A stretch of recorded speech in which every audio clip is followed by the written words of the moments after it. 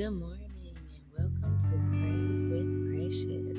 This is the day that the Lord has made. Let us rejoice and be glad in it.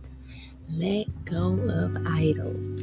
According to the Oxford Languages Dictionary, idol as a noun means an image or representation of a god used as an object of worship.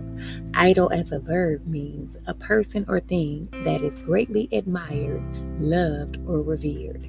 Idols are anything we put before God. What is the first thing you do when you wake up in the morning? Please really think about the first thing you do when you wake up in the morning. If you said anything other than say, "Thank you, Lord," and spend time in prayer and worshiping God, then whatever you do or whoever consumes your thoughts has become your idol. It's time to let go of our idols, whatever or whoever they may be, and to put God first over everything and everyone. God is number one, no matter what. There is no compromising. I encourage us all today to let go of our idols. It's time to get our houses in order. God first. When we put God first, everything else falls into place. In the scriptures, teacher, which is the most important commandment in the law of Moses? Jesus replied, "You must love the Lord your God with all your heart, all your soul, and all your mind." And that's Matthew 22:36 through 37. I am the Lord your God who rescued you from the land of Egypt, the place of your slavery. You must not have any other God but me.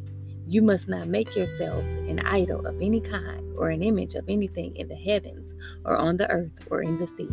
You must not bow down to them or worship them. For I, the Lord your God, am a jealous God who will not tolerate your affection for any other gods. I lay the sins of the parents upon their children. The entire family is affected, even children in the third and fourth generations of those who reject me. But I lavish unfailing love for 1,000 generations on those who love me and obey my commands. I pray today, that's my prayer for today, that we let go of our idols, anything or anyone that we put before God. God is number one, no matter what. No matter what, do not compromise that. Do not compromise that anymore. God is number one. Keep God first. Peace, love, and blessings.